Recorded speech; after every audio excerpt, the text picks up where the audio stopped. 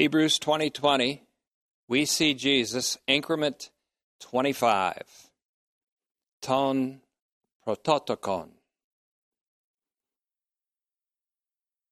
Coming to you today again from the Alamo with Jim.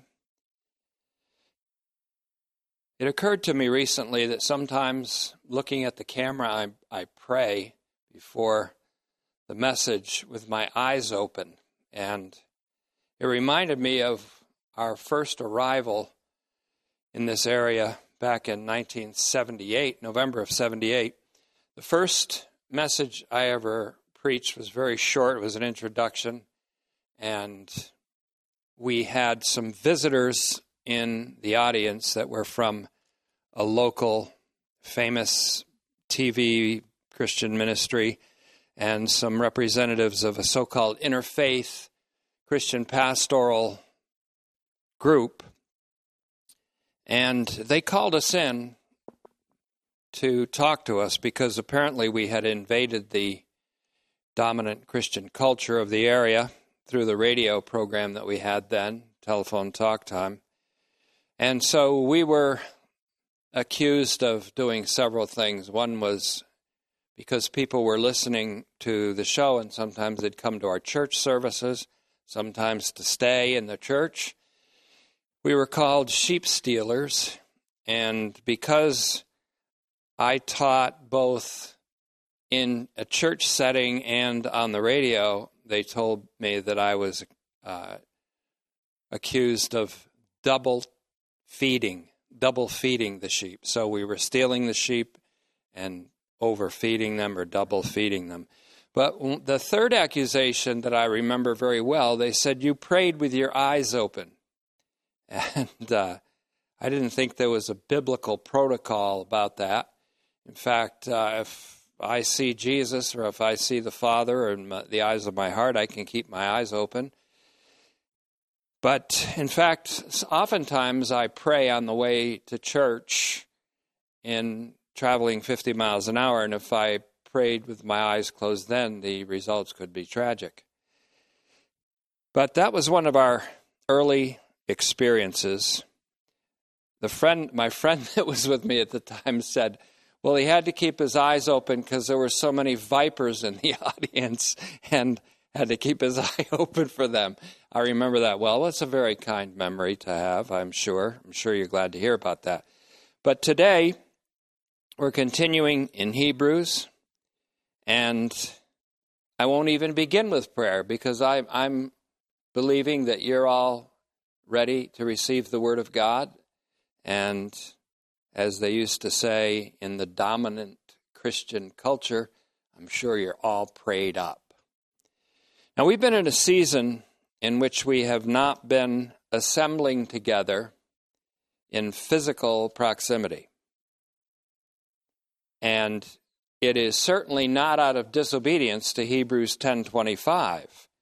Forsake not the assembling of yourselves together as the habit of some is. On the contrary, it is in obedience to Hebrews 10:19-22, a very much more important mandate, where we are commanded to draw near to the heavenly Holy of Holies through the veil that's been torn, which is the flesh of Christ. The initial recipients of this epistle, which is kind of a homily or a sermon or word of encouragement in an epistle, well, they were in a crisis, a social crisis, a political crisis, in which they received reproach and ostracism from the dominant culture at the time if they assembled together as worshipers of Jesus Christ. So for them to assemble together kind of costs something. It sometimes costs their reputation or their social standing. And so because some who were spiritually weary and had what we might call spiritual fatigue, and who were beginning to drift from their bold previous confession of faith in Jesus Christ as the Son of God, some of them were habitually abandoning the assembling of themselves together when assemblies were called. And this is not the case with us.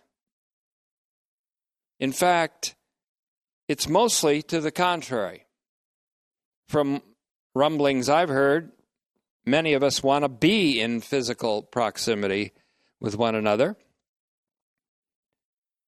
But for now, that's not God's will. And it has not been for several weeks now. It is God's desire in this time that we draw near to Him. The result will be that He will draw near to us, James 4:8, in ways that we maybe have not known before. So there is a time for physical proximity, and even a time for what Paul called the holy kiss or the greeting. But there's also a time to refrain from embracing, as Ecclesiastes 3 says, and even to refrain from assembling, physically assembling. Times like this may be necessarily longer in the future. The dominant culture of our time is not moving our way, generally not moving God's way. And no matter what kind of awakening of faith may arise because of crises like the one we're experiencing now, this cosmos, according to 1 John 5:19, cosmos, is totally under the sway of the evil one. And God's people will always need the full armor of God. Now, we may not always need masks out in public, but we will always, in our stint in this world, we will always need the helmet of salvation. This is a time when each one is commanded to be strong in the Lord and in the power of His might. Each one, everyone. This time could even extend, beyond the moment when science, which is one of the new gods of our time, says it's safe to come back together. We don't know, but we seek God's will on the matter.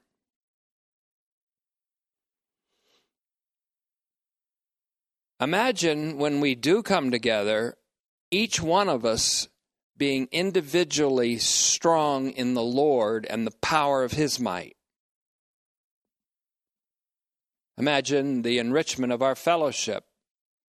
Imagine the momentum we'll give one to another and to each other for our forward progress in the spiritual life.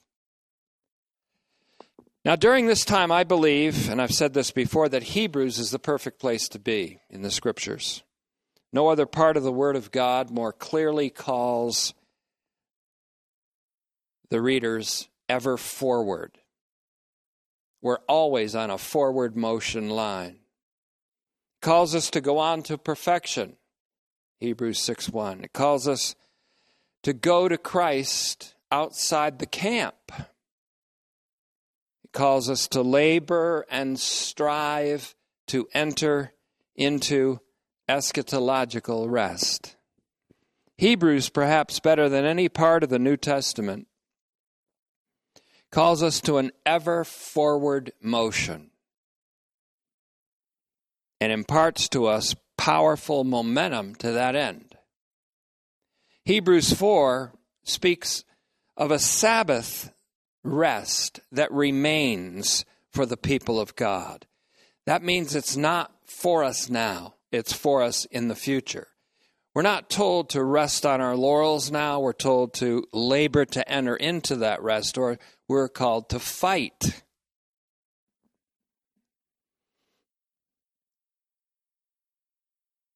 that rest is not now. There's a rest that remains for us, and it's the eschatological eternal Sabbath that comes at the parousia. We don't rest now. We fight. We move forward. We press toward a goal. We strive to enter that rest. Now, by saying that, I don't mean that we don't have peace and that we don't even have faith rest in the sense of confident assurance in God's promises. Of course we do, and we have peace. We've been bequeathed with Jesus' own peace and not the peace that the world gives through its manifold sedations. Much more will no doubt be forthcoming on this theme. Let's move forward. So far, we have a working translation of the first 6 verses of Hebrews. First, there's the initial exordium, 1:1-4. Then there's the florilegium, 1:5-13. And so far, we've got this for the initial exordium. And this is kind of a working translation. It's not our final one. In many parts and in various ways, long ago, God, who spoke provisionally to the fathers and the prophets, in these last days has spoken definitively to us in a Son, whom he has appointed heir of all things, through whom he made the universe, who is the visible radiance of God's glory, and the exact visible self-representation of his invisible reality, who upholds the universe and carries everything that happens in it through the course of all time toward a redemptive objective, who has made purification for sins, who has sat down in the highest heights at the right hand of the Majesty, having become as much better than the angels, as the name he has inherited is more excellent than theirs. And this ignites the florilegium, or a catena of verses, mostly from the Psalms, but also from elsewhere, in Hebrews 1:5. And so far we have 1:5 and 6. It reads like this: For to which of the angels did God ever say, "You are my son, today I have begotten you"? Or again, "I will be his father, and he will be my son"? And again, says verse 6, when he leads his firstborn into the world, he says, "Worship him, all you angels," or all of God's angels. Now, the allusion to the Song of Moses, as it's called, in the Greek version of Deuteronomy 32:43, and this is important because not only is Psalm 97:7, or the Greek translation 96:7, quoted here, but Deuteronomy 32:43 in the Greek version is also pointed at here. The Greek version of Deuteronomy 43 says, "Let all the angels of God worship him." And it shows that Moses, for this is called Moses' song, Moses spoke worshipfully of the one who is superior to himself. To the apostate leaders of Second Temple Jerusalem, who claimed Moses as their own prophet, and who were planning to kill Jesus, according to John 5:18, Jesus said, "If you believed Moses, you would believe me, because Moses wrote about me." John 5:46. So writing about Jesus, Moses sang, quote, "Let all the angels of God worship him." Keep in mind and heart that the Son's superiority to angels that's being evinced in this florilegium will be followed in Hebrews by proof that the Son, that is Jesus, is also superior to Moses.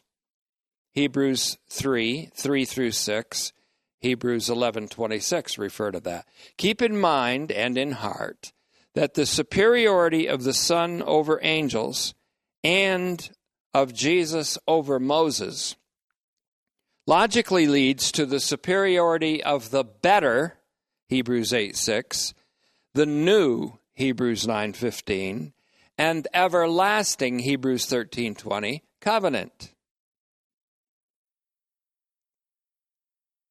of which Jesus is the mediator, superior to the transient and obsolete covenant which was spoken by angels and mediated through Moses at Mount Sinai. Now, the PT is operating in a strategy here throughout Hebrews, all the way up through 13. He's operating in a strategy to break a potentially harmful emotional attachment to that which was glorious in its time, but had lost its glory in the light of the greater glory that had come when God spoke with definitive finality in a Son. Perhaps the Spirit is breaking us away from the wrong kind of attachment that can be formed when we assemble together. There are wrong ways and wrong attitudes and right attitudes. It misses the mark here in Hebrews, and I've heard this accusation about John, about Paul, and about the writer to Hebrews. It misses the mark to assume that the writer is hostile to Judaism, and it's an egregious error to say that he is anti-Semitic. Like Paul, the author of Hebrews recognizes the glory that had been associated with the first covenant, the covenant at Sinai. But like Paul, he also recognized and proclaimed that the glory of the new covenant caused the glory of the old to pale by comparison, if we can use a nearly dead metaphor. Paul's striking contrast in 2 Corinthians 3 and 4, and I wish I could develop this fully, but I won't right now.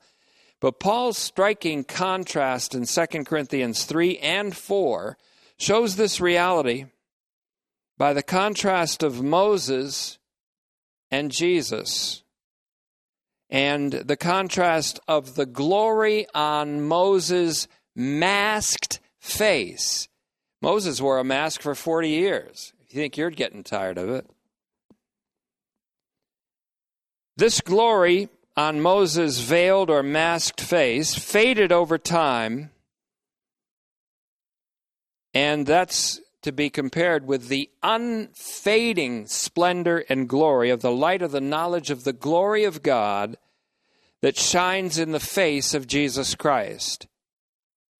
And 2 Corinthians 3:18 goes on to say that we all, with unmasked faces, unveiled faces, behold as in a mirror the glory of the Lord, and are transformed from one degree of glory to the next, even by the Spirit of the Lord, into that image. And so in 2 Corinthians 13, make that 3:11.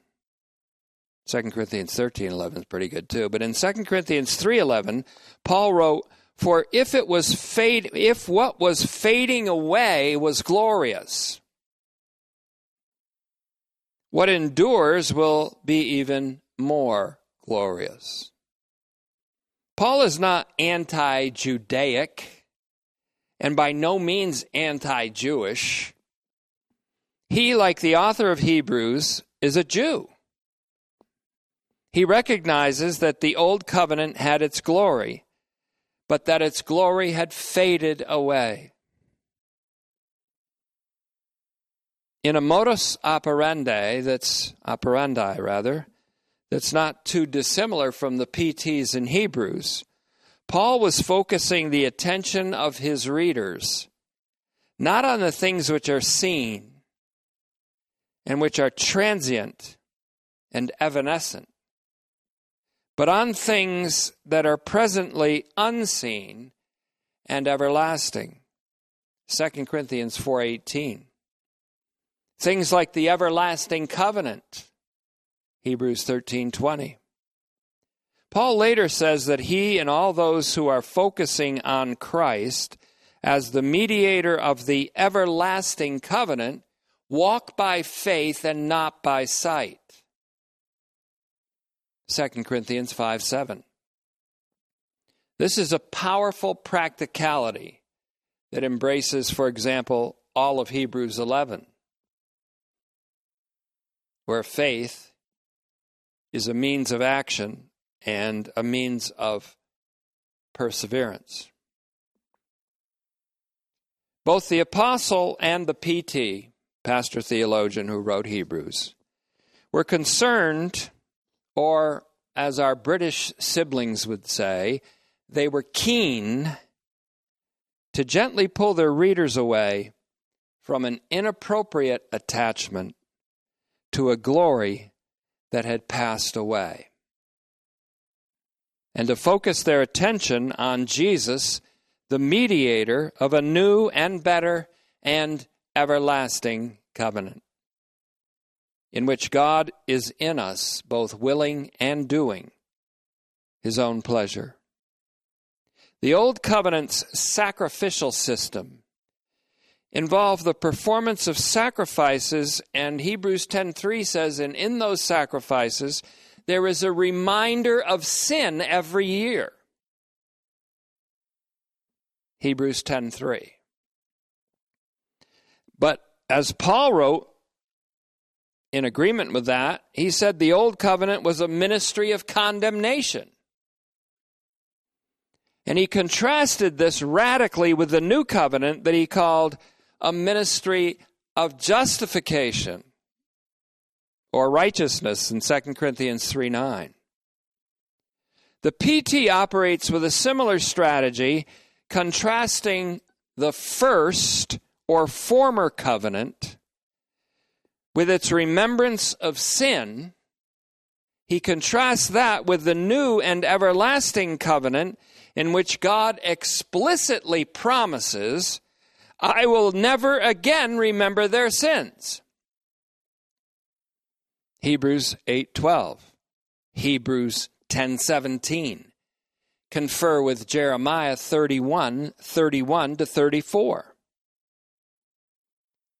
Now I'll ask this question: why would someone want to remain sentimentally attached to a system or a tradition that constantly reminded them of their sins?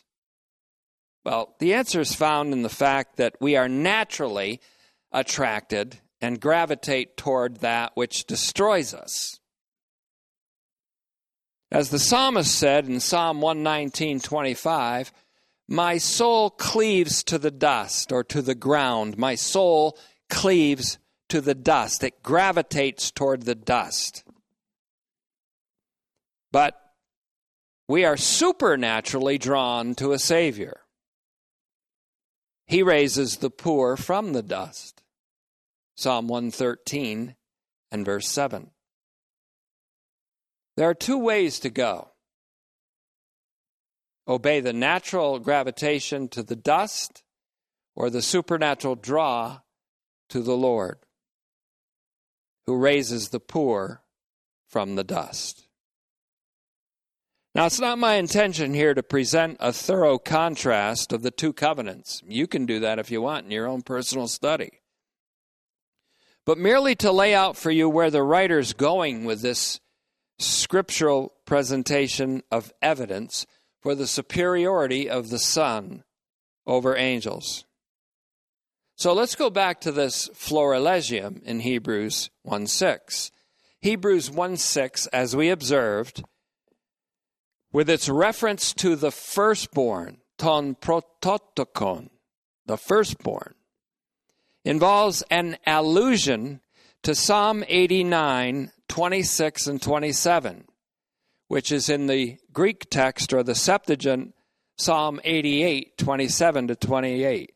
And this is done by the rabbinical or the rabbi strategy of exegesis called gezerah shawa, when a term is used and identifies one passage with another, firstborn. And so in Psalm 88, 27 to 28 of the Greek text, which is Psalm 89, 26 and 27 in your Bibles probably, it says, "He shall call upon me, my Father, you are my God and supporter of my deliverance." And verse 28 says, the Father says this, "And I will make him a firstborn." There it is. Prototokos. "High among the kings of the earth." Remember, we're dealing with coronation psalms here, royal psalms. In Hebrews 1:8, we're going to enter into the quotation of a royal wedding psalm. But this psalm, Psalm 89, or 88 in the Greek, is significant for Hebrews and for the argument of the PT for many reasons. Now, I thought of 7 off the top of my head the other day, and I wrote them down. Firstly, we notice the interaction of the Father and the Son in this passage. In fact, the Son is heard speaking with the Father, calling him my Father. You hear the Lord Jesus doing that throughout the Gospels, especially John. And this finds a connection with 2 Samuel 7:14, which was alluded to in Hebrews 1:5, or quoted, "I will be his father, and he will be my son." In both cases, 2 Samuel 7 and Psalm 89, the Son is described as the royal descendant of David, but also as the Son of God. Secondly, the second reason why this psalm is important. This verse fits in a dialogue between the Father and the Son, such as we have in Hebrews. The Father says to the Son, "You are my Son, today I have begotten you." That's Psalm 2:7 quoted in Hebrews 1:5. In Hebrews 1:8, and I'm anticipating where we're going here, in which Psalm 45:6 is quoted, which is the Septuagint of 44:7, the Father says to the Son, "Your throne, God, is forever and ever." These are all statements made on the occasion of, or around the occasion of, the Son's exaltation, which also involves his coronation. By contrast, Hebrews 10, verses 5 through 7.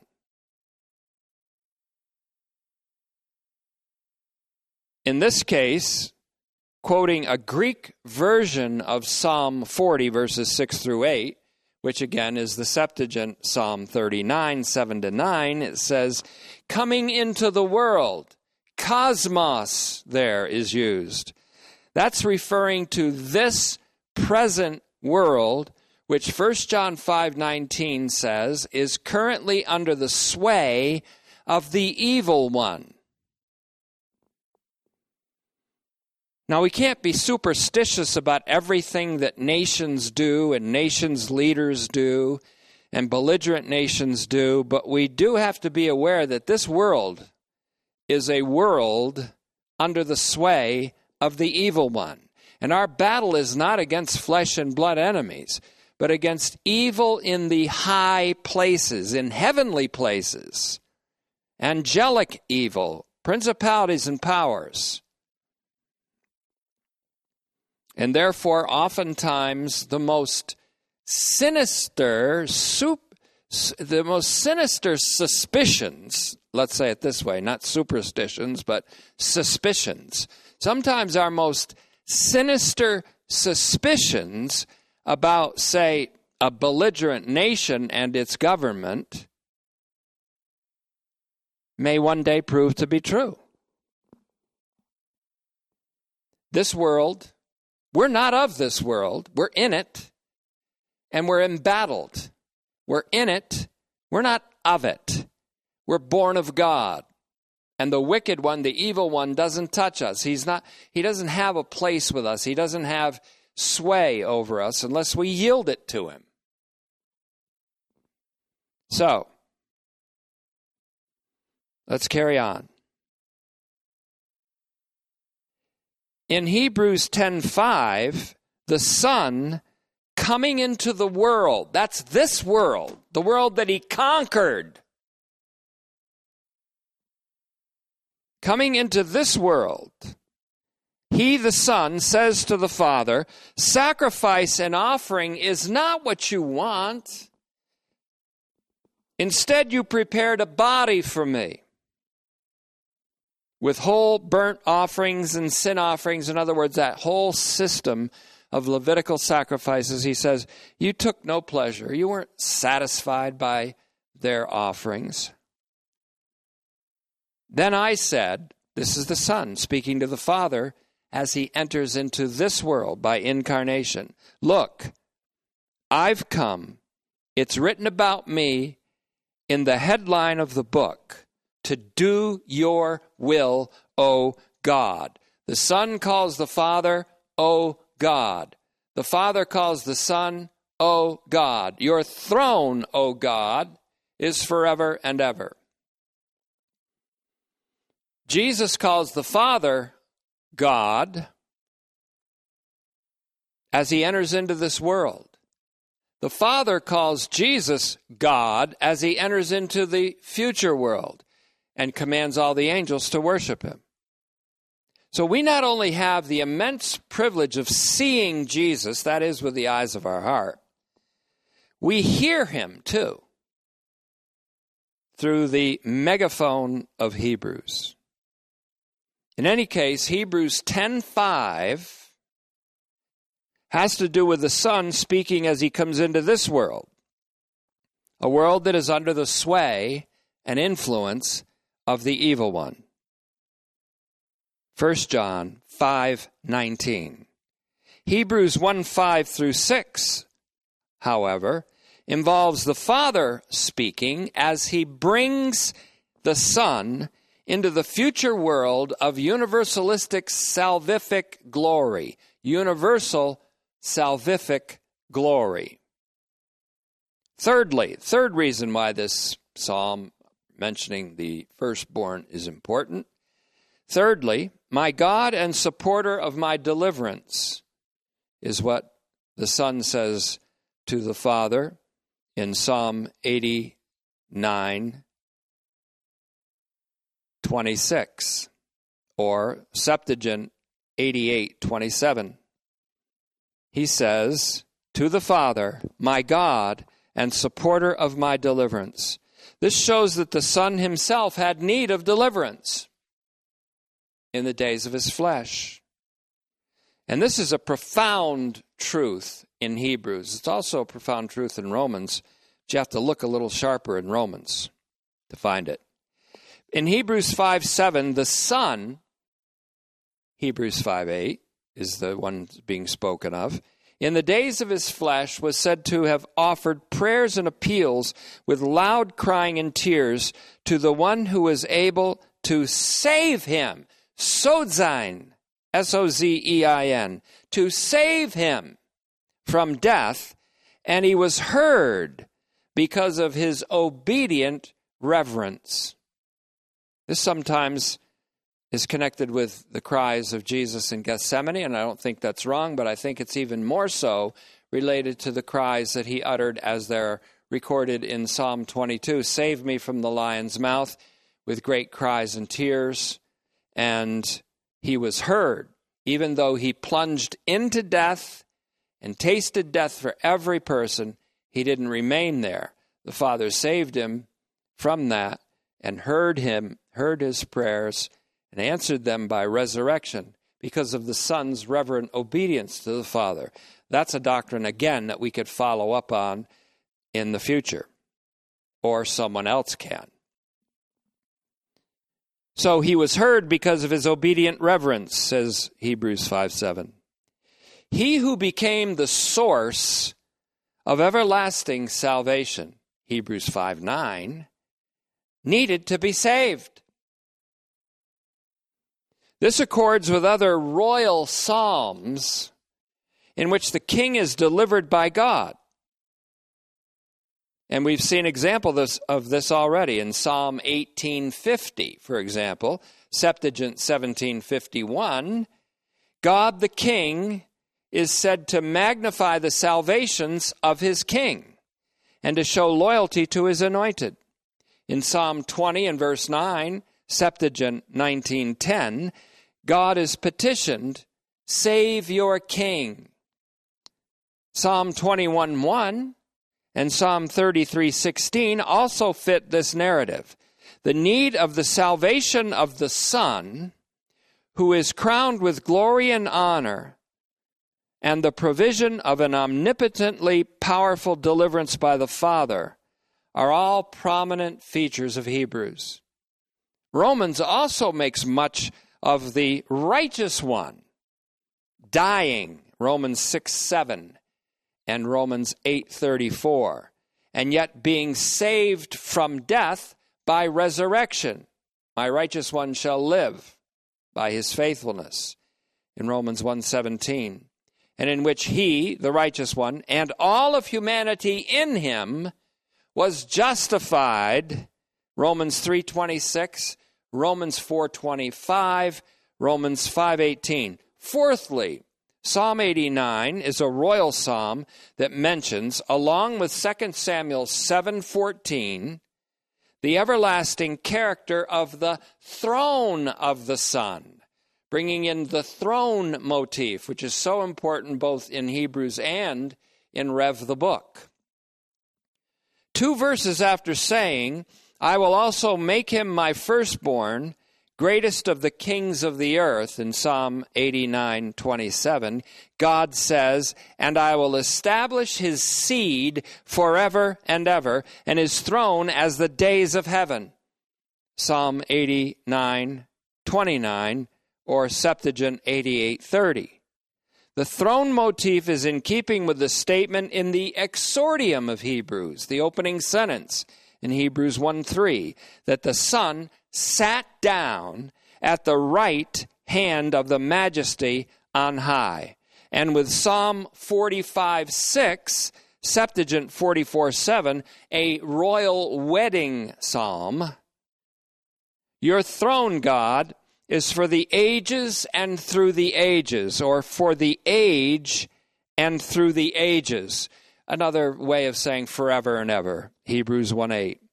In Hebrews 8:1, flip the script from 1:8 to 8:1, the PT says that our high priest sat down at the right hand of the throne of the Majesty in the heavens. The throne motif. And in 12:2 of Hebrews, he explicitly states that Jesus sat down at the right hand of the throne of God, or at the right side of the throne of God. Hebrews 1:3 puts the time of his sitting down after he made purification for sins, agreeing with Hebrews 10:12. And Hebrews 12:2 says that he sat down at the right hand of the throne of God after he endured the cross.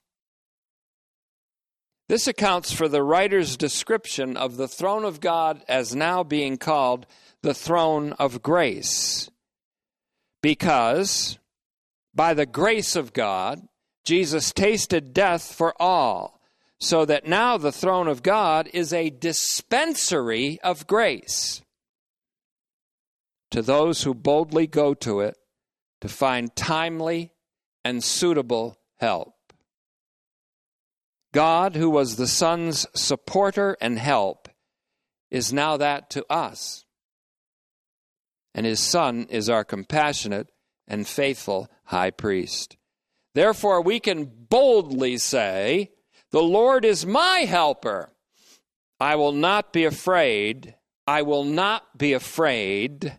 I will not be afraid. What can man do to me? Hebrews 13:6, which comes from Psalm 118:6 or Septuagint 117:6. Fifth reason why I think Psalm 89 and the allusion to firstborn is important here. In the title firstborn, there is the notion of the preeminence of the Son. However, if we understand the Father in Hebrews 1:6 to be bringing the firstborn into future world, then this must be after the firstborn was resurrected from the dead. In fact, God's Son, Jesus Christ, is spoken of as and called explicitly the firstborn from the dead in Colossians 1:18. In Revelation 1:5, Jesus Christ is called, in one breath, he's called the firstborn from the dead and the ruler of the kings of the earth. This gives more depth to the conviction that Hebrews 1:6 and the verses following it are dealing with the exaltation of the Son and not his incarnation.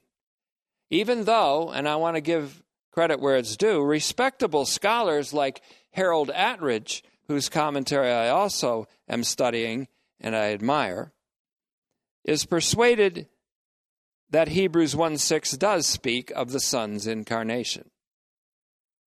That's what he thinks. As we've seen, the Son ascended and sat down at the right hand of the throne of God, however, only after he endured the cross, made purification for sins, and tasted death for everyone. And therefore, after the Father led up from the dead the great shepherd of the sheep, our Lord Jesus. Then he led him in to future world and commanded all the angels to worship him. That's, to me, the storyline. Or the word that people like to use today, almost ad nauseum, that's the narrative. So then, the incarnation is certainly presupposed in his exaltation, but so is his death and his resurrection, by which Jesus became the firstborn from the dead. So the vision is that of the crucified and risen Jesus being exalted and inheriting a name above all the names of the angels.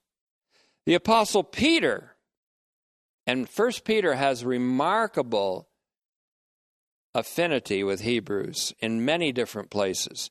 But the Apostle Peter neatly connects Christ's death for sins as the just for the unjust, in fact, as the righteous one for all the unrighteous, in 1 Peter 3:18, with the exaltation of Christ.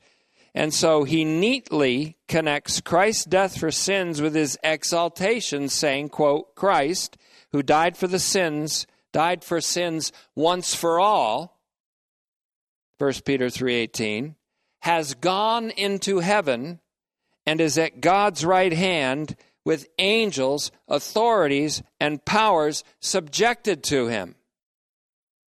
1 Peter 3:22. So it's entirely logical that the angels who are subjected to him would be commanded to worship him. Sixthly, sixth reason why Psalm 89 and its reference to the firstborn is important in Hebrews 1:6.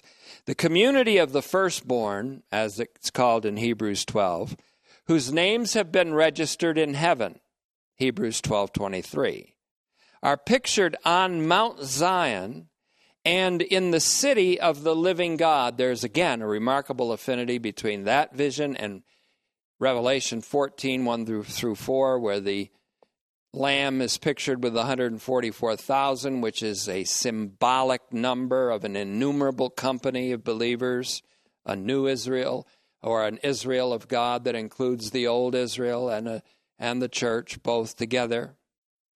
They're pictured on Mount Zion with the Lamb. And so in Hebrews 12, we have the blood of Jesus that speaks better things than the blood of Abel. and we have the church of the firstborn. Same thing. But there is no community of the firstborn without the firstborn having been perfected in solidarity with his brethren through suffering and death. So again, there is this community of the firstborn on Mount Zion and in the city of the living God, the heavenly Jerusalem.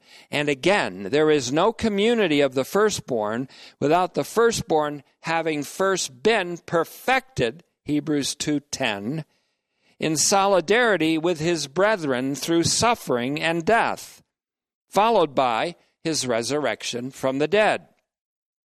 So it can be argued, whether successfully or not, is yet to be seen, but it can be argued that the church of the firstborn, or the community of the firstborn, whose names are registered in heaven, is the same community that is presently embattled on earth. At least part of it is. Though, seen from the heavenly and futuristic perspective, they are the spirits of just people made perfect, and the community of the firstborn in the heavens. In any case, the community of the firstborn is his community. Because as Colossians 3:1-3 says, they died when he died, or we died when he died, and we were raised together with him when he was resurrected as the one with preeminence and as the firstborn of many siblings.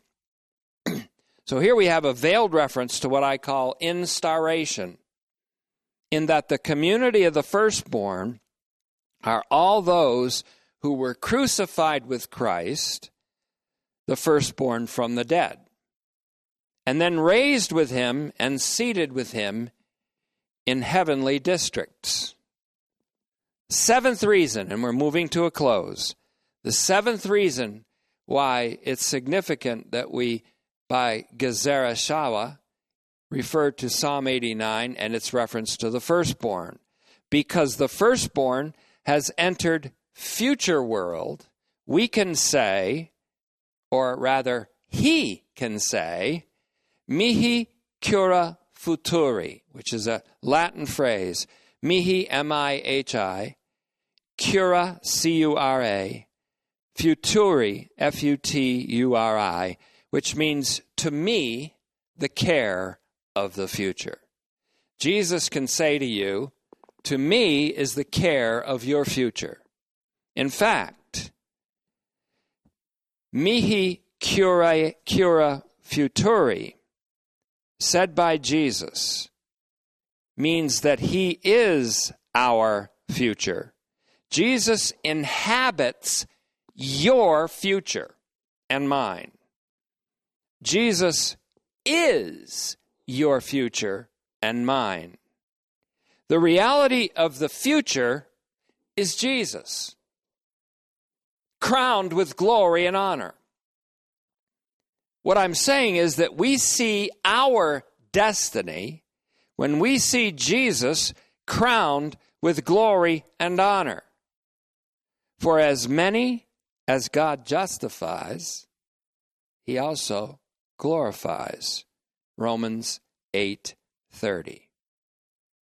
God justified his Son in raising him from the dead. The Son's justification is our justification. The justification of all human beings without any exceptions. Now, for that, I would refer you to a 10-part doctrinal series called Romans Doctrines, the doctrine of justification. It started in July 28th of 2019 and ended in September 29th, 2019. Now, when the Son was given life, that's in the life of resurrection, we were given life. For in Christ all will be made alive. And Romans 5:18 combines the gift of justification. Remember, the new covenant is a covenant of righteousness or justification. Romans 5:18 combines the gift of justification and the gift of life as one gift. And it says that all receive life-giving justification through the one righteous act of Jesus Christ, who is the second and the final SIR, single inclusive representative of all humanity. His one righteous act was the act of his obedience to the extent of death by crucifixion. In his resurrection was his justification, and in his justification was your justification, and in his glorification we are glorified. And that's our destiny. And that's all destinies. As Jesus is present to our future as our forerunner who has entered into the region beyond the veil, so we are present in him in our future, in that sense. If we are in him and he is in us, and that's the case, but he is in the heavens, then we are in him in the heavens in one sense. So we are present in him in our own future. This is why we are said to have this hope as an anchor for the soul that enters the inner sanctuary behind the curtain. Hebrews 6:18 and 19. Because our hope goes into future world with Jesus, Hebrews 6:20, who is our hope, Colossians 1:27, 1 Timothy 1:1. And when Christ, who is our hope and who is our life, appears, we will appear with him in glory, Colossians 3:4. So our future will be our only present when the coming age comes fully, and when Christ appears a second time with salvation, Hebrews 9:28. Salvation of which he and we are the objects. Hebrews is all about this hope. Christ Jesus is our hope. He is the reality of hope. And because of that, our hope is secure and certain, and our faith is the substance of things hoped for, as well as the evidence of everlasting things, which are not presently seen by physical eyes. When God gave us his Son, he gave us hope, and he gave us a future in glory. Now, as usual, we are praying together, and we're praying for our nation. And with regard to that, consider Psalm 80, the 80th Psalm. And that's all for now.